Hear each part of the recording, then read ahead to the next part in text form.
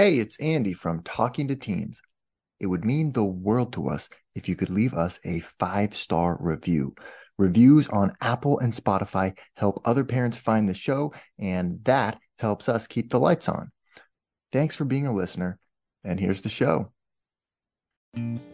Welcome to Talking to Teens. This is the podcast where we talk not to teens, we talk to people about talking to teens. And this is our 200th episode.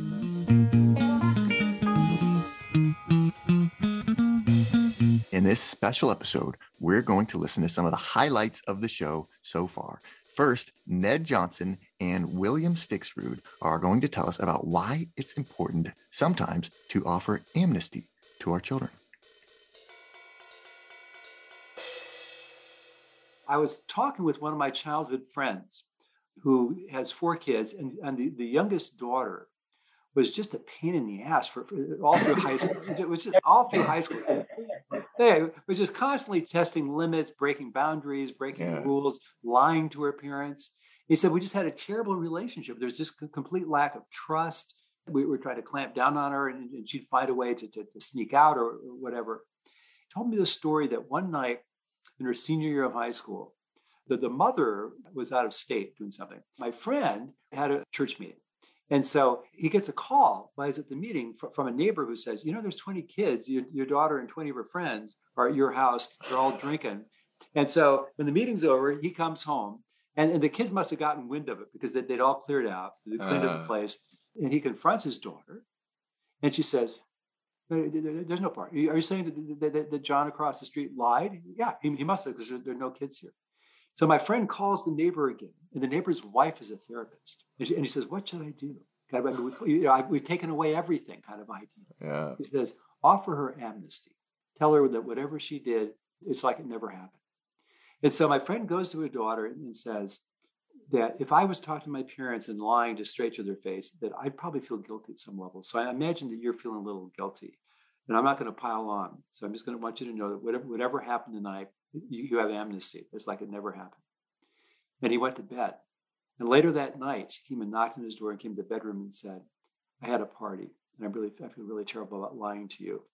And he said that the temperature in their house increased by 30 degrees. I mean, it was that cold tension, can't stand to be just the warmth of their relationship. He said it was completely a game-changing thing. Not to do the knee-jerk, we're going to punish you for this. And what he told me later was that I don't want her, drinking's not good for the teenage brain. Right. But, I went to parties and drank sometimes. I wasn't so concerned about that. I was concerned about just the terrible relationship. Yeah. And by prioritizing the relationship, it was a complete game changer. They said that we started to communicate more openly, started to actually have fun together, started to trust each other more. And her parole officer says she's doing really. No, I made that up.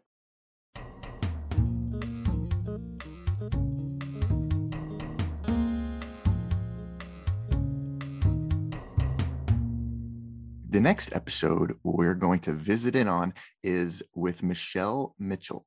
She's going to talk to us about how the brain changes in teenagers. So, like we talked about before, whereas kids feel guilty for leaving that little child behind, we want them to know that actually their parents are expecting there's times where they're going to have different ideas and going to push back a bit more. And that they might start, sleeping in later and finding organizing themselves a little bit difficult. And they might not, but it's possible. And no matter what changes they go through, their parents are there kind of to fill those little gaps. And I like to explain it to to tweens like this is when their brain starts going offline a little bit and that limbic system becomes turbocharged and it starts to get in charge of making decisions a lot more, your parents are going to look over and start freaking out sometimes. And they're going to say, there's no one sitting where the prefrontal cortex committee of management is supposed to be. And during those moments where parents look over and start to freak out, they're going to start to want to come and fill the gaps. And they're going to be saying things like, it's time to get off that phone now. It's time to go, to bed.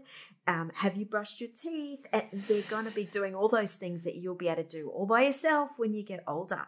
Now, it's so cute to watch them go, yeah, that's me. My mum's already doing that. You know, that's me.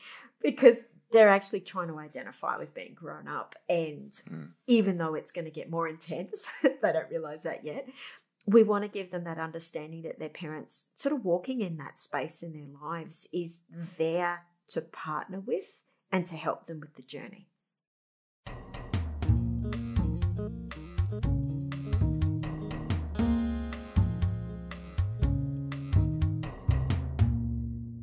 And now let's listen to a piece from the interview with Brooklyn Rainey. She's going to tell us an interesting anecdote about her son who used to vape and how he refused the suggestions that his father gave him, but accepted the very same suggestion from the cool drum teacher. Does that mean there's just no hope for parents to get messages through, or what? I think that you're hitting on exactly my case for the trusted adult. So there is lots of research out there that says, you know, a relationship with one trusted adult will change the future of a child. So they will be able to adapt and overcome adversity versus bearing lifelong scars. The story you're referring to was the best example of this ever and happened right in front of my eyes. When after this vape incident with my son, you know, we of course our knee-jerk reaction is like, take away the phone, take away this, take away that, take away drum lessons, you're locked in now, you're never, yeah, exactly. In fact, we'll never see every daylight book again. Anything fun, yeah. So knee-jerk reaction, and then I called this drum teacher and I said, you know, I'm gonna have to pull him from drums. Got in trouble, and I kind of, you know, drum teacher almost served as like a support for me in that moment as I'm telling him everything that's going on. And he said, you know what, if you trust me, like why don't we double the session this week? Because I think that, you know, through drums, we can have a bigger conversation. And I've had my own storied past, and I think I have something to offer. And I was like, yes, I'm like in the middle of writing this book. I'm like, oh my gosh, he's totally embracing this relationship and stepping up. And so had to negotiate that with my husband. Like, it's not a reward. It's more of like education. Like, let's dive into this. So took him to that session. He comes back from that session. We're having dinner. We're chatting about it. And my son is like, you know, he said something like really profound to me. Like I really connected with it. And it was kind of like, you know, is a vape going to kill me today? No, but if I make this choice to be this kid that sneaks a vape and goes to the bathroom with other kids who are vaping, and then those kids become my friends, and then it leads to something else. And you know, I've kind of like chosen my friend group and who surrounds me. And that's like the biggest predictor of my future is like who surrounds me. And so this one vape really represents sort of like a path to people, and those people represent my future path. And I could see like steam coming out of my husband's ears, and he's like turning red, and he's like holding his fork really strongly because he honestly had said almost verbatim the exact same thing the night before. And of course my son was like, yeah, Dad. Okay, Dad. I hear you, Dad. Yeah, I understand. Can I go now? Can I shower? Can I go to bed? And then of course, when the cool drum teacher says it, he hears it and comes back and regurgitates it in this way that like he really felt connected to. Yeah. And so again, knee-jerk reaction is for my husband to be like angry and upset that he didn't hear it from him. But like, what was the end goal? The end goal is that he heard it. Like where he heard it is not as important as the fact that he heard it. That understanding of like our job as parents right now, while he's in this like pull away liberation phase, is to surround him with drum teachers and coaches and theater directors and grandparents, other people who are willing to hold him accountable, but also love him and listen to him and provide their own context and their own stories and their own way of saying similar things to what we're trying to say.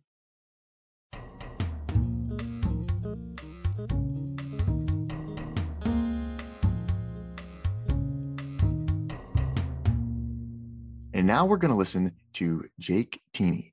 Thanks to his background in persuasion psychology, he's going to tell us something about how to get a teenager to do what's best for them. But what's a compelling argument? You know, usually things based on logic are very compelling. Sure. And So there's often two ways you can present things for why you would do it. You could do it in terms of a promotion focus or a prevention focus. So a promotion focus is, hey, you should study for this test so you can get an A. You know, that's a very promotion. You're focused on this benefit, this goal. Prevention focus is, hey, you should really study on this test so you don't get a D. Let me expand on the promotion prevention for a second. So they looked at this study between like parents and children, and they looked to see what kind of persuasive messages that the parents just naturally generate themselves. Sure. And people who tend to be promotion focused, who tend to think about all the positives they can gain, tend to generate promotion focused messages. All the parents who are prevention focused and think about all the losses that they're afraid they may have generate these kind of loss avoidance messages. Unfortunately, that doesn't always match with how the kids think about things. And so these parents are delivering promotion-focused messages to maybe prevention-minded children or prevention-focused messages to promotion-minded children, and, you know, it's not as effective. Now, in general, as we were kind of talking with the affirmations earlier, if you can frame it in terms of the rewards, it's going to be generally more successful. What's all this stuff about loss aversion, negativity bias, and how the human brain is more wired to avoid loss than it is to... So given that stuff, why do you think it is that still framing it in terms of what you can gain is more effective than framing it in terms of what you stand to lose? Yeah, so I think a large part of that is when you frame it in terms of what you stand to lose, you're focusing on those negative emotions. You're focusing on guilt, anxiety, and these are all tacitly associated with explicit persuasion, pressure tactics. It feels more manipulative, right? That's what I was thinking very as you were saying that. Exactly. It just, if someone's telling me, hey, if you don't do this, terrible things are going to happen to you, it just feels more like it's going to trigger reactance. Like, oh yeah, that terrible stuff's gonna happen to me. Oh, well, we'll see about that, right? Interesting. Yeah. And so, you know, again, with the promotion focus, it's like, hey, this is what you stand to gain. You're free to do whatever you want, right? Again, eliminating that reactance. This is what you can gain. In terms of prevention, it's like, you will lose this if you don't do that, you know? And again, it's very commandy, like you have to do this. And nobody likes to be told what they have to do. No, especially teenagers. And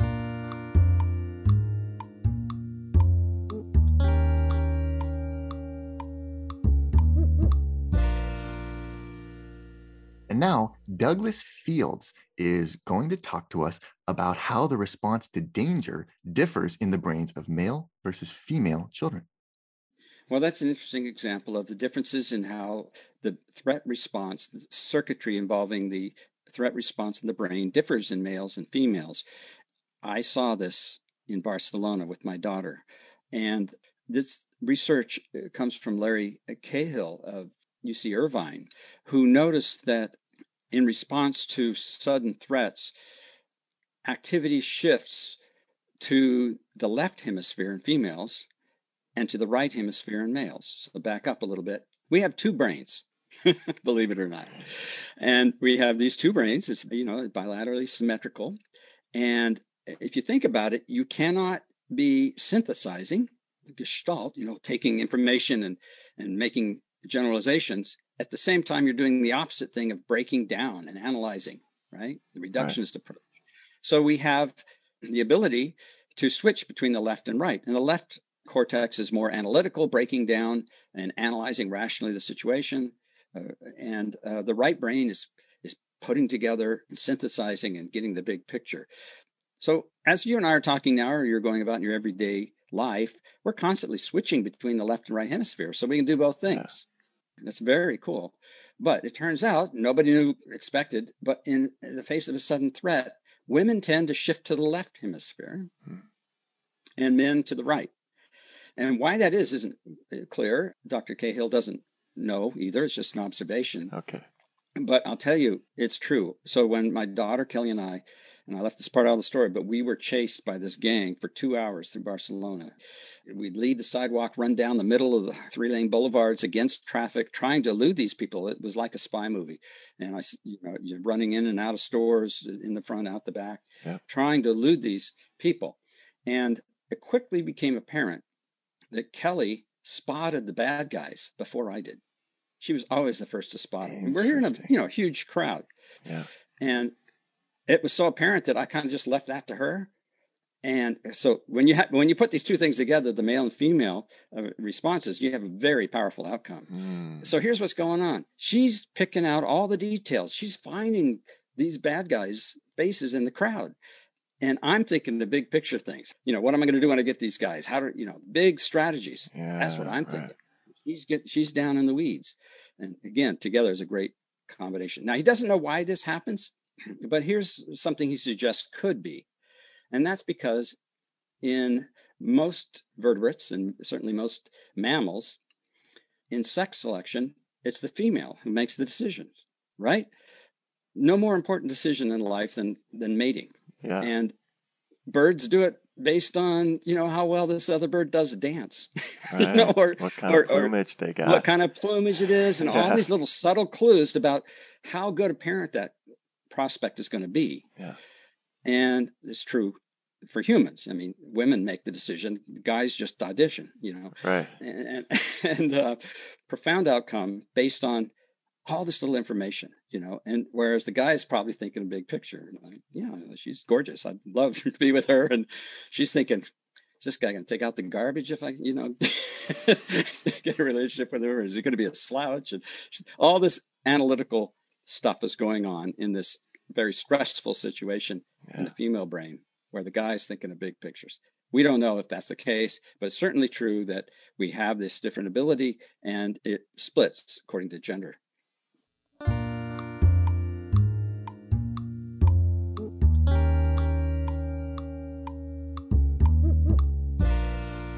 Now we're listening to Wendy Bahari, who's going to tell us what schema therapy is.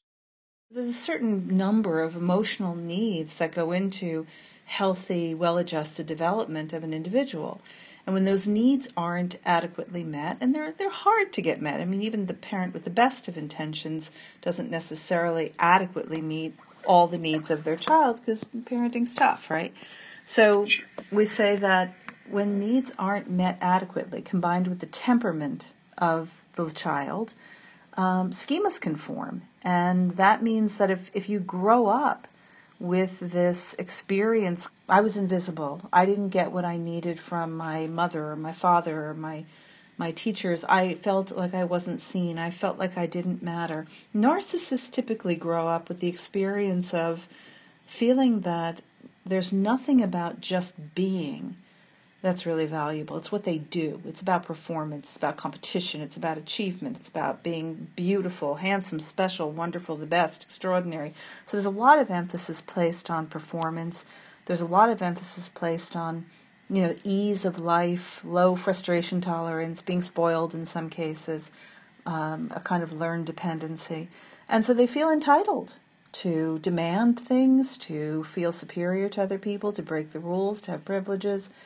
And a lot of that comes from their background, and the way that, with messages they were given, the way they were taught, the influences that were in front of them, and the lack of unconditional love. So schema therapy tries to identify what those, not only the schemas are, because there's 18 early maladaptive schemas, but what the triggers are. What are the conditions in your life now that activate those old life themes that live in your memory, because it's natural and normal and part of being human, and also activate reactions that you might have had when you were very little, when there was little survival power, so you did the best you could, but you're doing them still as an adult, as if you don't have any other choices.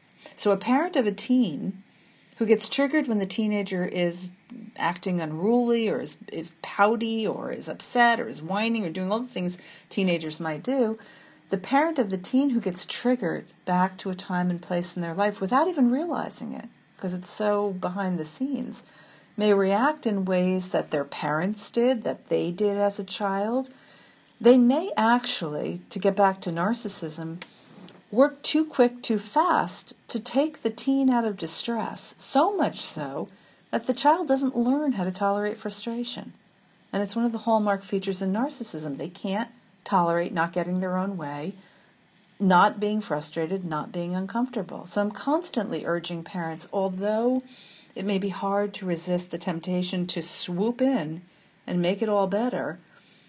Give your kids a chance to muscle through. Let them be a little uncomfortable, because that's good preparation for how the world works.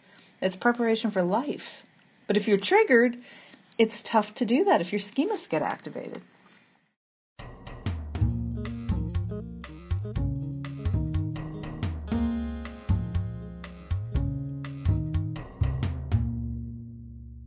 Next, let's listen to what Beverly Daniel Tatum has to say about colorblindness.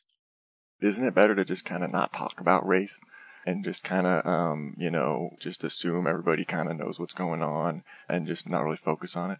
Well, the trouble with not talking about it is when you've got a problem, and we do have a problem, if you have a problem and can't talk about it, you can't fix it. So we all have to be better at being able to have these conversations so we can really work toward real change. You talk about a father in here, and there's this little scenario where he's telling you about when he picked his daughter up from school and asked her to point out her new friend, and she's trying to point out, her new friend from this group of girls on the playground, and it's like the one black girl in the group, but she doesn't mention anything about, race. She's talking about what the girl's wearing and kind of like the backpack that she has and all these like other kind of like things. And the dad is, telling you about this, and he's really proud, because so that his daughter is colorblind. Then you say, I wondered if rather than a sign of colorblindness, it was a sign that she had learned not to be so impolite as to mention someone's race. Particularly white families have this idea that their children should be colorblind. And I think what they really mean is that they don't want their kids to be racist, or they don't want their kids to be discriminatory. And of course, I want that too. I mean, yeah. But to say you don't see somebody else's racial group membership, or you don't see their identity, is to erase a significant part of their experience. So, the daughter who might have been thinking it was impolite to say, oh, it was the black girl, is perhaps internalizing an idea that there's something wrong with being the black girl. Yeah. And that message that, it's so unpleasant that we shouldn't even mention it is problematic. She should say, oh, look at, I've got, Susie, the black girl, is the easiest way to point out if she's the only one, right? That's the quickest identifier. But also, it's like saying the one with red hair.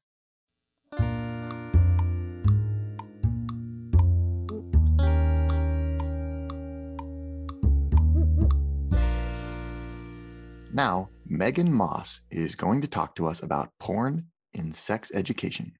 We are moving away from an abstinence-only approach in sex education because the studies show that it just doesn't work.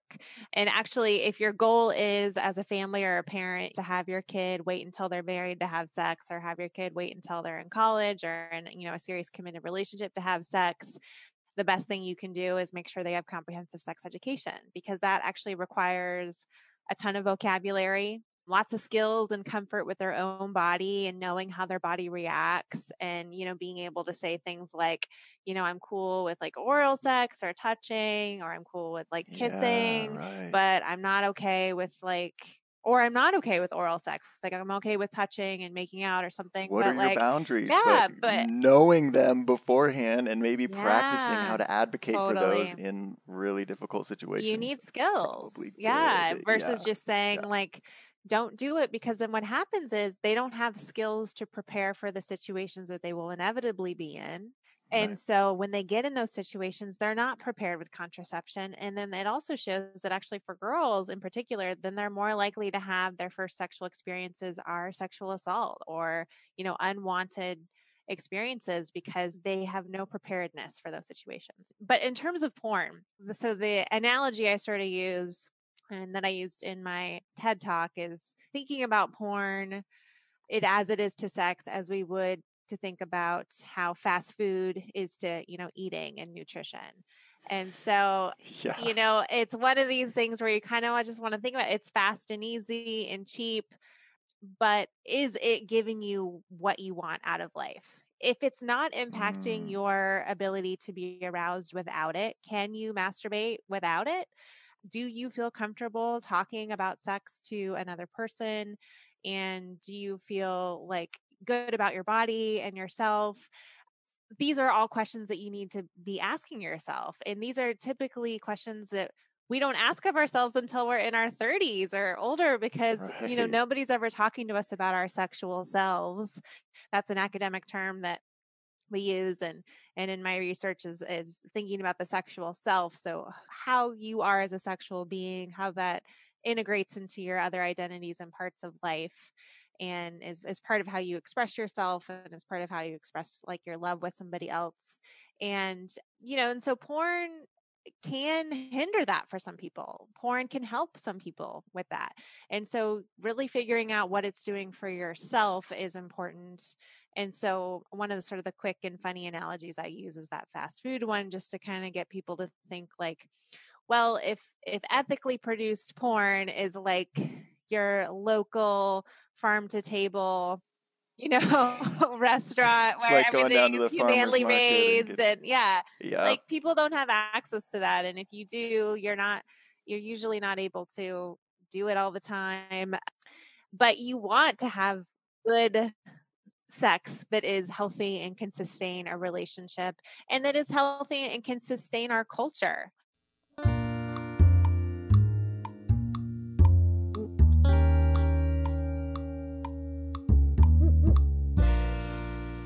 Now, let's listen to a segment from the episode with Peggy Orenstein. She's going to tell us how boys might want meaningful relationships too. There's a point in this book where you got a text from Nate, and he's in school in Southern California, and he's kind of texting you. He says, WTF is up with the hookup culture, he wrote. It's like an orgy here. Is that the way to live? Should I be investing in that or forming meaningful connections with women? And so then you are actually with someone else at that point, Wyatt. So you guys kind of talk about what would be the best way to respond. And then it says you said you don't tell us exactly what you say to him, but it was some sort of a kind of summary or something of what Wyatt says, and then he says, thank you, really, thank you, exactly what I needed to hear. This is where my heart is. And I thought this exchange was really interesting for a couple reasons. The one, that he felt comfortable enough to like send you this text message, and that, makes me wonder, well, how as a parent or an adult that's trying to act as a mentor figure, how can you be that approachable? And then two, what you said or how you figured out kind of what to say that was what he needed to hear. Yeah. Well, you forgot the part where he sent me a heart emoji. Oh, that's right here. Is, and then he added a heart emoji. Yeah. That actually is one of my favorite scenes in the whole book. I'm so glad that you pulled that scene out. Because what was wonderful about that was, I was Skyping with one boy who had, been heavily into hookup culture and then had sort of come through to the other side of that. And Nate texts in and he says what you said. And what I did was I asked Wyatt, the boy I was Skyping with and interviewing, what do you think I should say to him? And I read him the text, and they had this conversation through me.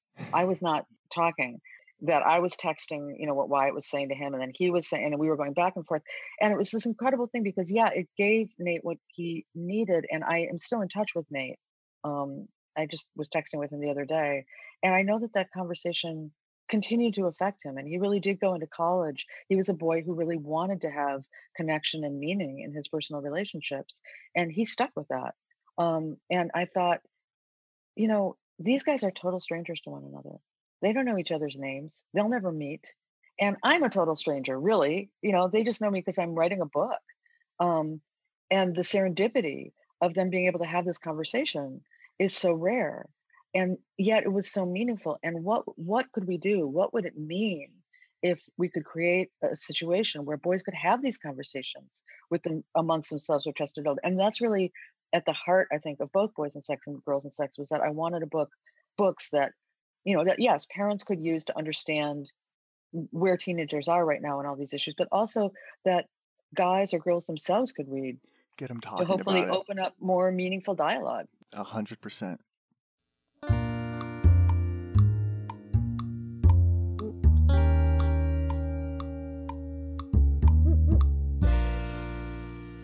And now we're going to listen to Esther Wojcicki, who's going to tell us about how we can use teenagers' interests to get them motivated and to avoid depression.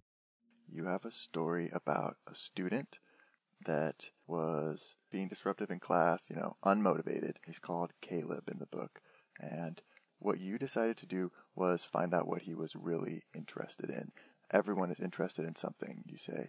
Turns out he was interested in shoes of all things. And that simple thing of encouraging his interest was a big turning point for him. He started showing up on time because he wanted to, and started doing his work and wanting to talk to you. And I thought that was just such a cool example of how starting with what they're interested in, and then you stayed in touch with him, and he's not becoming a shoe designer or something, right? The things that teenagers are interested in aren't the things that they necessarily keep doing. It's just a phase that they're going through, whatever. But I think adults are worried that if they show an interest in the thing, then it's like, but I don't necessarily want them to be doing that or whatever. But by just showing the interest, I think that's just what teenagers need, and they just want to kind of experiment with this thing. I guess, how do you see past your vision for what you think they should be doing or what they should be doing differently, and actually find what they want or what their vision is for their life? So I'm really glad you brought up this example. Yeah, this is actually the key to the success of my journalism program, and with all those publications and all those kids, because a lot of kids, they come in unmotivated. And I think one of the reasons kids are not motivated is because they've heard no a lot. No, this isn't a good idea. No, don't do that. No, all the time. So a lot of no's. And so this kid, Caleb, with the shoes, he's just at this point, a typical ninth grader who just I don't know what I want to be. First of all, my feet are growing all the time. And, every day I look different and whatever. And the fact that I showed interest in him, and I was interested in what he said he was interested in, oh my God, that made all the difference. Because then all of a sudden he wanted to talk to me. And I think that's the key for all teachers. If you get to know your students just a little bit and see what they're interested in, it's like a turning point. There's a study that was done within the last 6 months that asked students, how often did teachers ask them what they wanted to study? And the answer was never for 90% of the kids. Never. Yeah. So in the journalism program, my thing is, so what do you want to write about? I don't care what you write about. Your interest, you get to write about whatever it is you are interested in writing about. And don't worry about what other people think is better. I want to know what you think is better. They could write about shoes. They can write about how I like to stay in bed all day on Saturday. They can write about anything that they want to write about. And all you have to do is capture them once. Just get their attention. And then from that one point, you can expand and say, well, how about, are you interested in this too? And they're like, well, maybe, maybe not. But they're more open to being interested in those things once you show some interest in them. A lot of my students stay in touch with me. I mean, for years, I have, some of them who are now 40 years old, older than you, who are still in touch with me. And I've started a company, and the company is basically all my former students who are now in their 30s, 40s, and they just want to be in touch, which is, I'm really impressed. I must tell you, this is kind of like the best thing of all for being a teacher, the students really want to be in touch with you. Yeah, your legacy is out there in the world, just spreading and Right. The class that was talking about the shoes was an English class that I was teaching. But, in social studies, you can do a lot of the same things. I mean, actually, it's even easier because I've taught social studies. So, what's happening in the world right now that is making you the most angry? Can you tell me about it? Or what is making you the happiest? Or, and then put them together in groups and let them talk to each other. I'm not kidding. They never will want to leave your class. Yep. Start from whatever they're passionate about, what gets them just going on something. So if you have a kid that is steer them. really, depressed, depression means basically you're not interested in anything and you gave up. Usually it's that kid that has, like I said, everything that they've tried before has been rejected. They're like, oh, that's not a good idea. So just try saying yes once in a while. Teenagers are the most creative people on the planet. We just need to appreciate that. And the parents need to remember they are creative and their desire is really independence.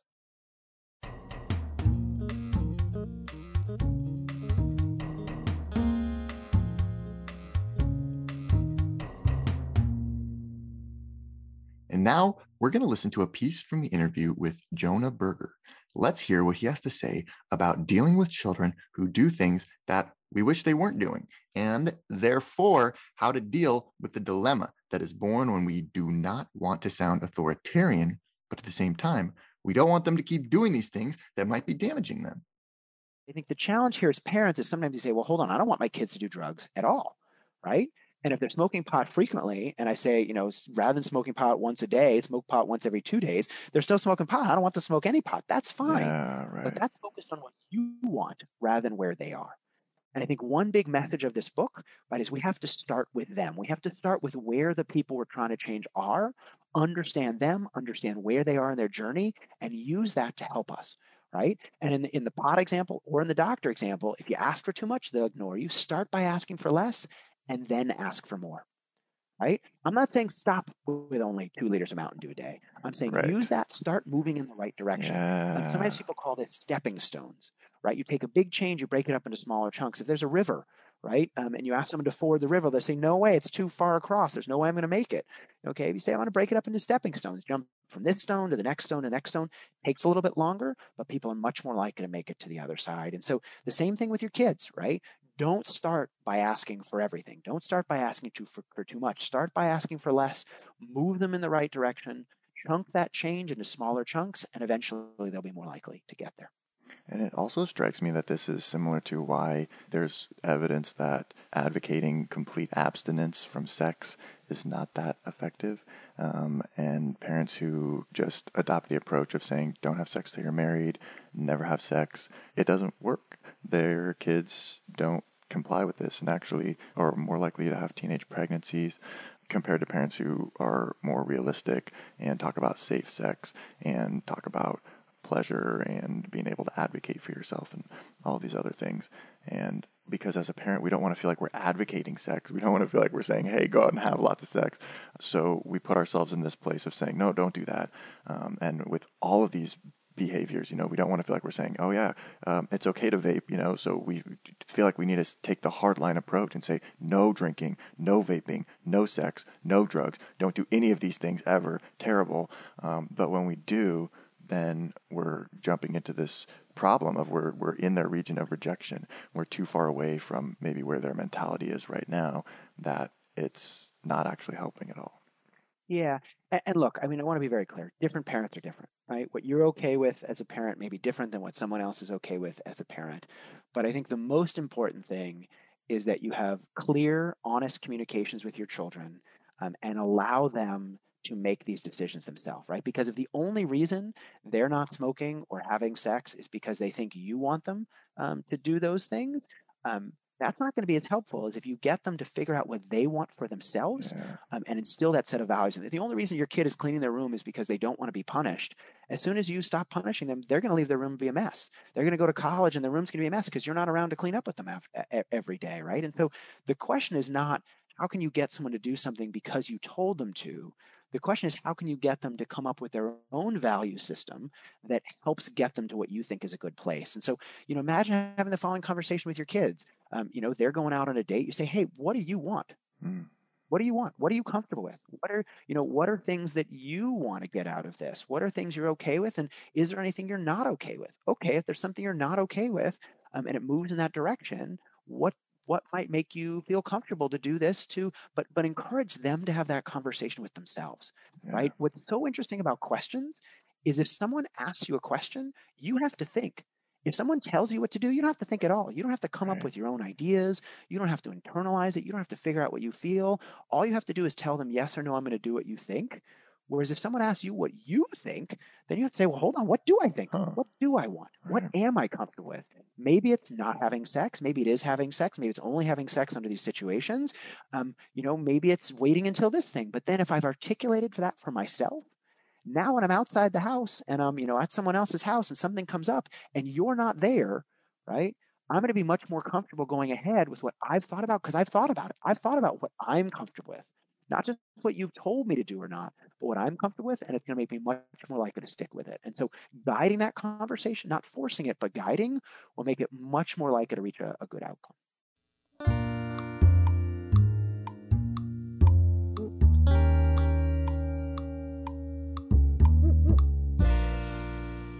Michael Kimmel is now going to tell us how a parent can use sport as a tool to start the conversation with their child.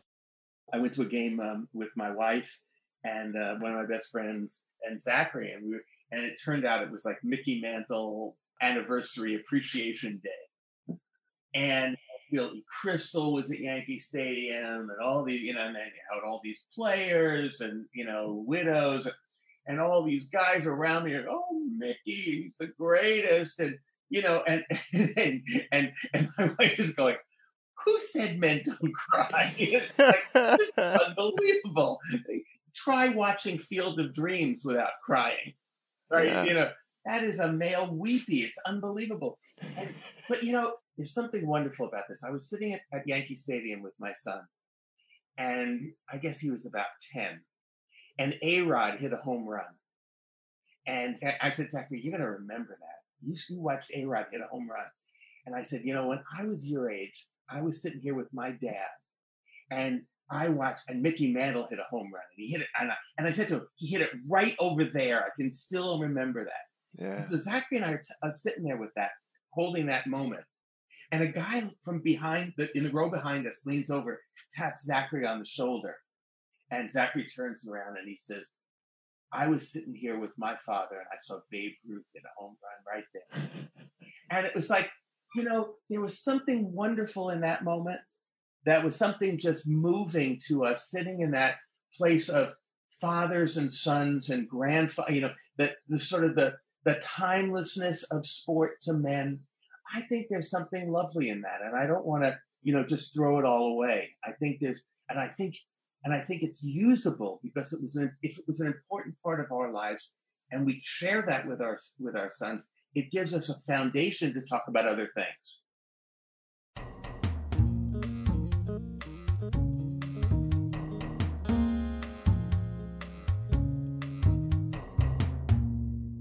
And now we're listening to Ilyasa Shabazz, who's going to tell us how important it is to control the narrative that is taught to our children. I think when we look at our education curriculum, right, I think that it's important to learn to control the narrative. We can't just sit back and think that someone else is going to do something for us, right? And so that, again, being participants in the laws and policies, being critical thinkers. Because it's so easy just as a student to think whatever information you're being given is just, that's what it is. And to not question, well, why is this what we're learning and why is this what we're being taught and what else are we not seeing or not thinking about? Even, for example, when we look at slavery, right, we don't say that they were indigenous, African, American people who were held in bondage, psychologically terrorized, right? We don't see it that way because we just kind of dismiss it as, oh yeah, that was slavery, right? But I think when you control the narrative that, we are grateful to these early Americans who were held in bondage against their will, terrorized. However, they made a significant contribution. They cultivated the land. They made a contribution to our American culture, right? And had it not been for them, we would not have this great opportunity to call the United States of America our home. And so it's giving honor to all of those early founders, those early foreparents. I'm grateful that both of my parents, Malcolm and Betty, challenged systemic racism and understood the importance of our education curriculum to be based on historical facts so that, for example, each of us understands that African American history is American history, right? And that American history is also Hispanic history and Native American history and Asian history. And that when we think, in terms of what happened, in slavery, what happened after slavery, about the massacres of Black Wall Street in Tulsa and in Rosewood, for example, in our high school US history classes to be as American as the Boston Tea Party, then more of us would understand the necessity for reparations, right?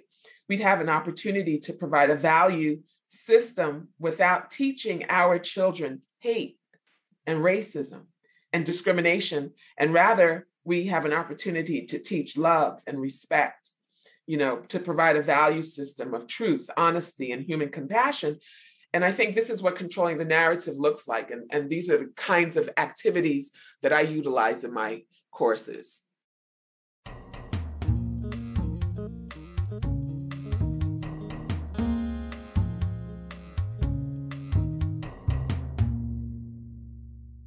And now, let's listen to a segment from the interview with Peter Lobenheim. Let's hear what he has to say about insecure and avoidant attachment styles and the benefits that they might have. There was a very interesting Israeli study done a few years ago, where they brought a group of people into a laboratory and they had a computer set up that was pre-programmed to start smoking at a particular moment, like it was going to burst into flames. Okay. Right? But the participants didn't know this. So this group of like 10 people are put in a room with a computer. Sure enough, the computer starts smoking. But beforehand, the researchers had learned the attachment styles of all the people in the room. Okay, yeah. So in this study, they found that the people who detected the smoke first were those with an insecure, anxious attachment. Yeah. Because they're more attuned to threats. It's one of the things they're good at. And the people in the room who were the first to find the exit and get out were the people with the avoidant attachments, because they're more inclined to independent, self-reliant action. Yeah. And it's a good illustration how even with these insecure attachments, if we understand them, they do have their advantages, and we can direct our teens to take advantage of those things. Yeah, I think it's important. And I like that because it's kind of about working with the things that your teenager is naturally drawn towards and good at. And, a lot of people are talking about strengths and focusing on strengths. And sometimes we just have the urge to fight that, I think, as parents, or to, think that it's our job to push them in, against what they naturally kind of are drawn to.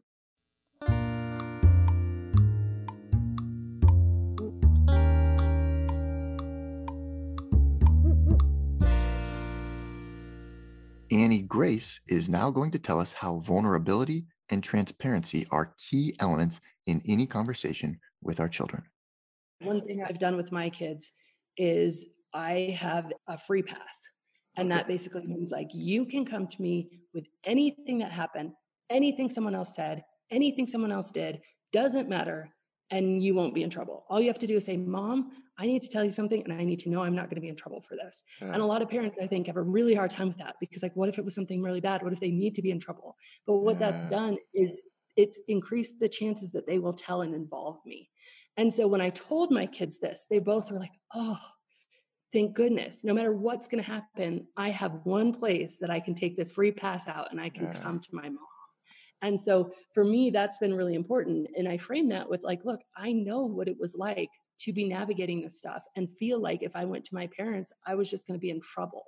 And I want to be the one giving you my thoughts on this stuff, but I know that's not going to happen if you don't feel like you can trust me to hold your confidence. You know, if somebody comes and like, I went over to so-and-so's house and they were drinking, and I'm immediately on the phone with their mom and say, your kids were drinking and my kids told me, and then their whole relationship is ruined, and, you know, their reputation is at risk, and they're not going to ever come to me again. So I kind of framed it like that with them. And that's something that works for me. Obviously, people can take that or leave that. But for me, it's like really means, and it means that my son comes to me with some things you wouldn't believe.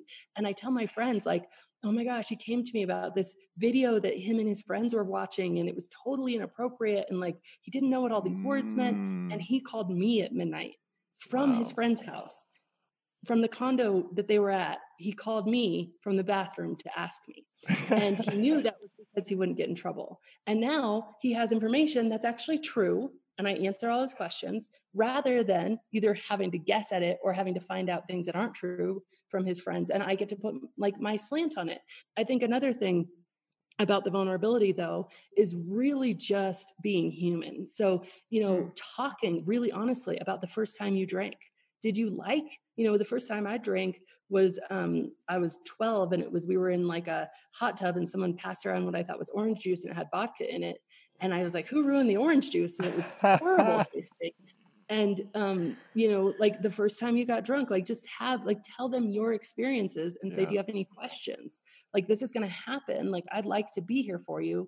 I know that me just telling you what to do, it's going to fall on totally deaf ears. You know, talk to them about, are you curious how hangover feels like? Do you want to know why people get sick when they're drinking? People get sick when they're drinking because it saves their lives. Let's think about that for a minute. Like, the reason that somebody throws up when they're drinking isn't because they're, you know, so cool, because they're like, it's because their body's saying, hey, we're going to die unless we get this out of your The system. stuff you're putting into me right now, it's got to get out. It's not good. We can't, no.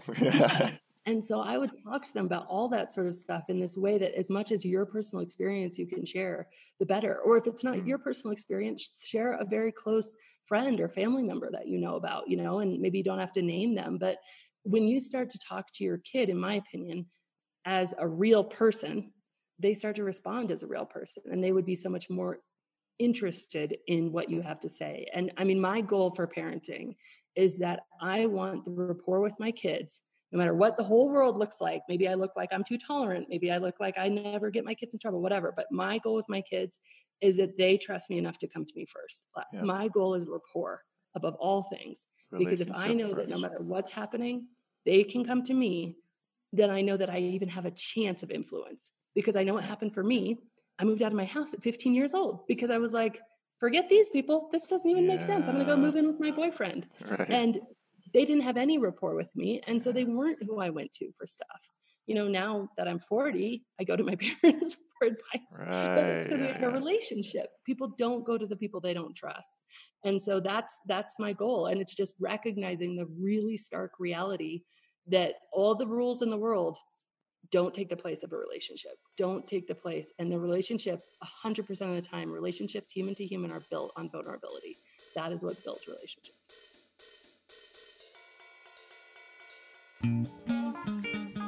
Thanks for listening to the Talking to Teens podcast. If you have any questions or just want to connect, you can always reach me by email, andy@talkingtoteens.com. We'll see you next time.